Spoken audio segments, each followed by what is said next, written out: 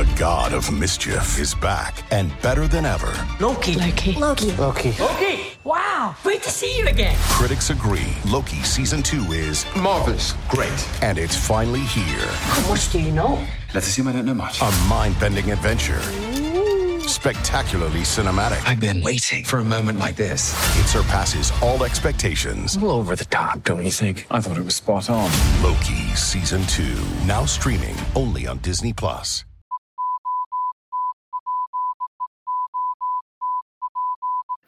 This is The Dispatch, an Eyes on the Prize production.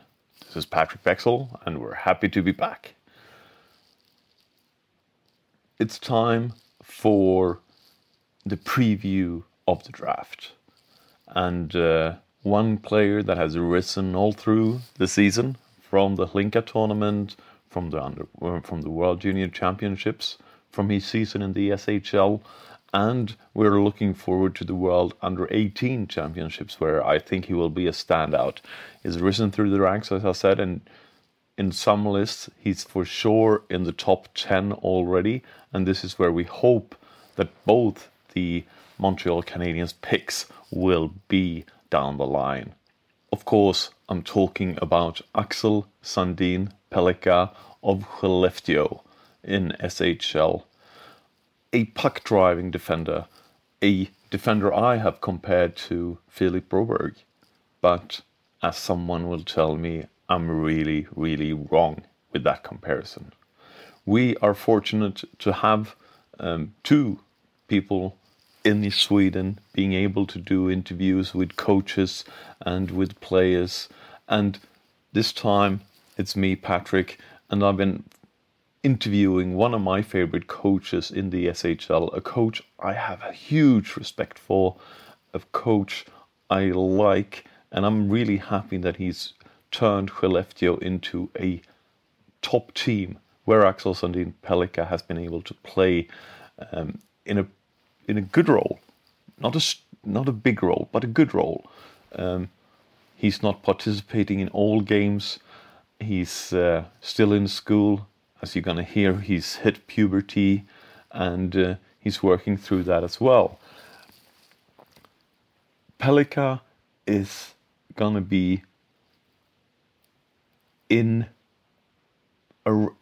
thinking about 5 to 6, or 5 to 7 in the draft, because there is no other defender that is better than him in the draft.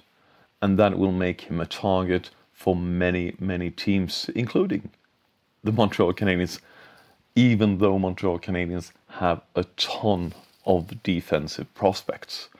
But at that point, you start looking at who is available and which is the best player available, rather than what do you think you're going to need in 3-4 years' time.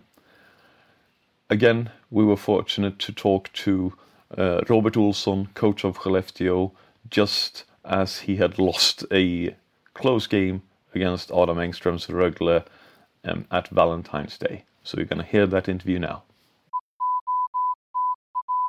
Axel Sandin Pellikka. Okay. Naturally. Yeah. Okay. What can you tell us about him?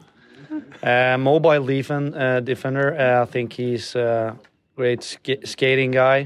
His mobility with the puck is something else, like something that really stands out. I think he's a really, really kind of Erik Karlsson kind of D-man, really top prospect. I remember when Erik was in the same age, or John Klingberg, pretty much this kind of same type of player who can be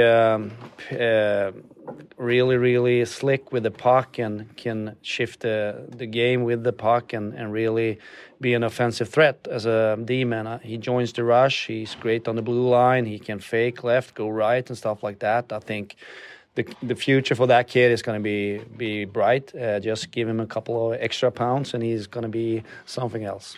You compare him to Klingberg, obviously, Karlsson. I've compared him a little bit to Philip Broberg. Is that the same kind of player as well, or do you think he's been more of the bigger guys?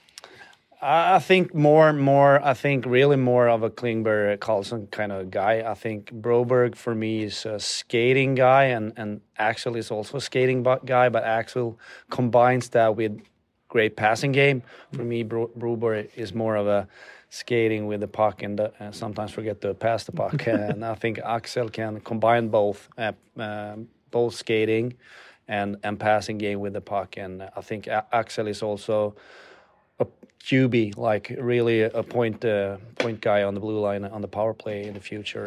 I don't think I'm not sure, but I don't see Broberg as that kind of QB guy. So more like Eric and Klingberg for me. What kind of development path do you see? Obviously, he's looking as one of the highest defensive draft picks this year, but do you see him needing another year in SHL, AHL, or maybe even a couple of years? Yeah, for sure, he's gonna need a couple of years. I think he's young. He's in puberty, still in puberty, and he needs to grow up and be a man. And when he comes over, he needs to be ready to be and go for the first QB spot on the power play. That's his role, and he needs to be ready to play that role fully. But I think he's really good on joining the rushers right now, calm with the puck, and can fake left, go right, and stuff like that. But at the end, he needs to be a really, really good QB to be something in the NHL. He got that, but a couple of years I think he's going to need in SHL and maybe some half year in AHL as well. I don't know. Obviously, playoffs coming up. What kind of expectations can North Americans have on Pellikka looking at the playoffs? Yeah, it's going to be interesting for Axel. He's a young kid now coming. He has also got under 18 World Championship ahead of him, so he got a great months coming up here. But he can be something for us in the playoffs that be great on the blue line and join our rushes and be an offensive threat. But to just in these days, I don't think he's that strong in the one-on-one battles in the corner. So that's what I'm talking about. He's going to need a couple of years to gain strength and to be really good in the D zone as well, and can make stops in the corner. So his guy doesn't jump into the net, and he still stays in the corner. So, but he can be a threat on the blue line and on the rush play for us in the playoffs. Comparisons with Erik Karlsson should always be handled with a little bit of care. There is only one Erik Karlsson in the whole wide world, and he's fantastic at hockey, and he almost dragged Ottawa single-handedly into a Stanley Cup playoff final. And even if you turn out to get a John Klingberg, you've done and drafted very well at that position. It will be interesting to see. You've heard the interview. You can follow Skellefteå in the playoffs, where I think they will finish either with the championship or having lost the final to Växjö. Thank you guys for listening. There will be more prospect podcast this week. And if you don't follow Matt and his own Bottom 6 Minutes podcast, make sure to do that. Thank you.